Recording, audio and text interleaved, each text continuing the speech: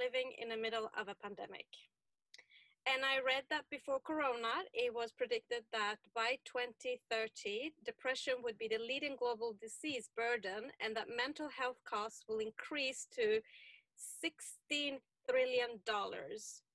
So now with the outbreak of the pandemic, through your lens, how is Corona affecting our mental health, and what long-term consequences can we expect? So as you pointed out already, we face many challenges with mental health, not only being that these issues are quite widespread, but they're also difficult to treat. So there are many patients who are treatment resistant with the current treatments that are available. And coronavirus is only making this worse, being that now some of the activities that ward off, for example, depression, just moving around, exercise, being active physically, that is very helpful for keeping people in good mental health. And then, of course, there are issues related to enjoying physical presence of other people. Touch is very healthy and good for us. And so we're missing all of these important parts of life that contribute to positive mental health. And so people that are on the margins may fall into mental health issues, not to mention the fact that millions of people are without a job who were working before, and so on, and others who still need work. And so I think it's compounding the challenge. Absolutely. And I remember we in Sweden didn't actually really have a lockdown when things hit in March this year.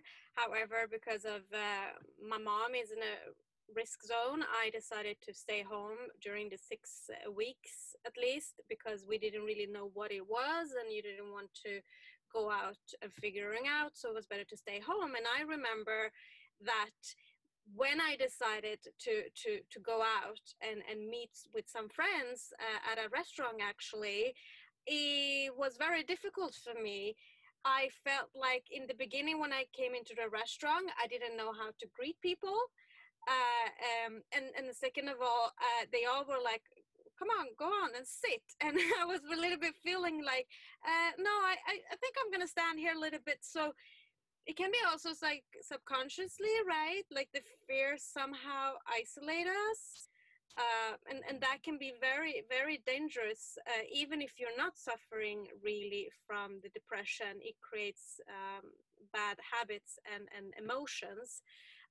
Now of course, you're a doctor. I mean, in terms of research doctor, of course, and you've been a research associate at the University of British Columbia, as I mentioned. Tell us how you ended up there and about your experience and the findings in the lab.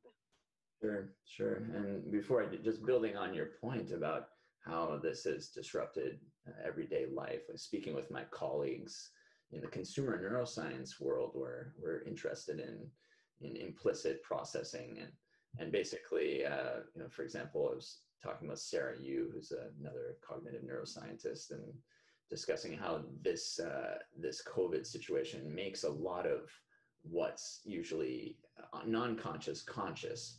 So we are burdened with having to think consciously about all kinds of things we just took for granted before, whether to stand or sit down, whether to shake hands or not, how to greet someone, whether to speak loudly or not, or how much can we laugh and stuff.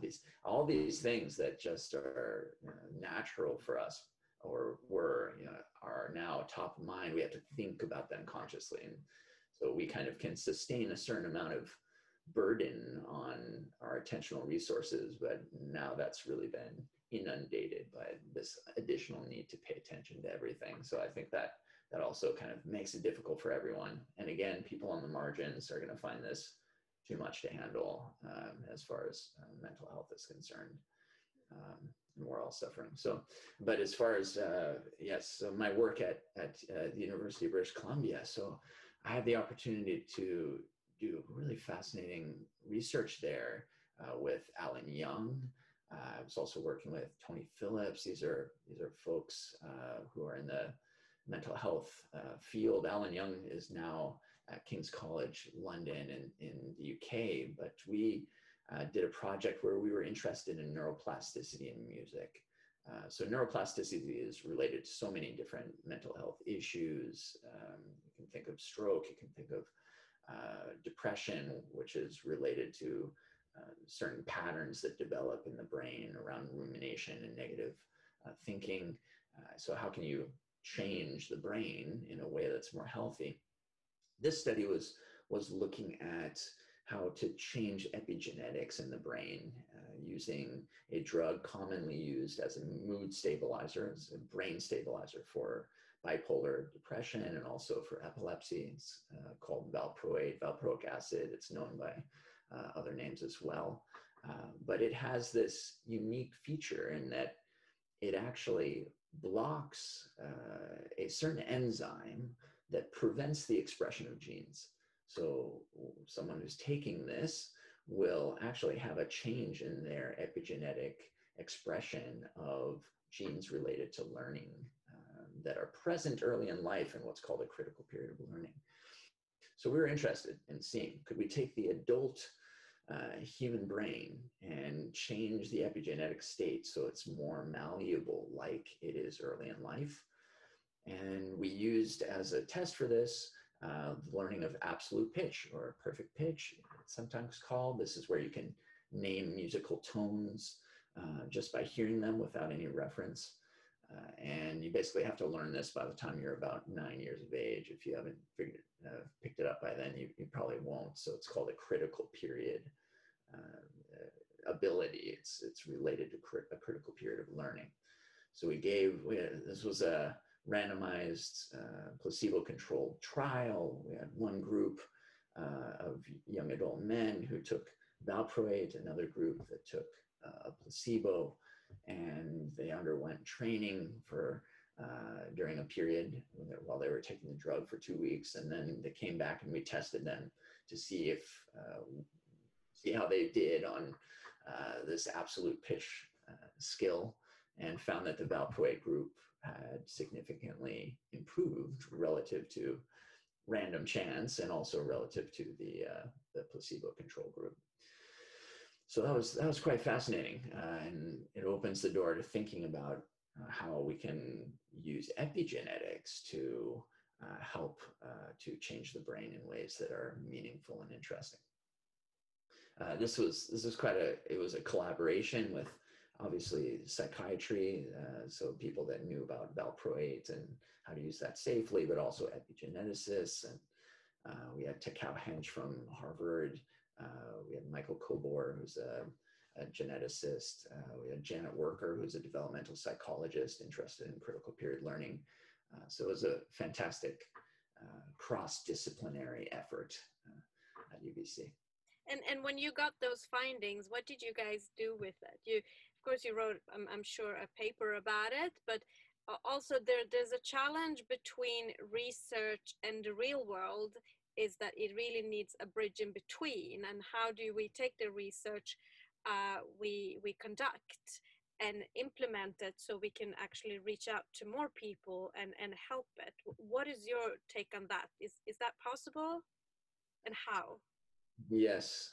So this was published. It would be absolutely viewed as a pilot study, a first exploration into this kind of work in humans. Similar research had been done with animal models by Takao Hench and others, but this kind of brought it into an option for working with humans, with people. So the next step is going to be building on this, looking at larger samples, looking at potential clinical groups that might benefit, and basically moving the knowledge forward. So a hypothesis seems to have some support for it in terms of being able to change the epigenetic state of the brain in the adult human. And let's see what we can do to help people with that knowledge.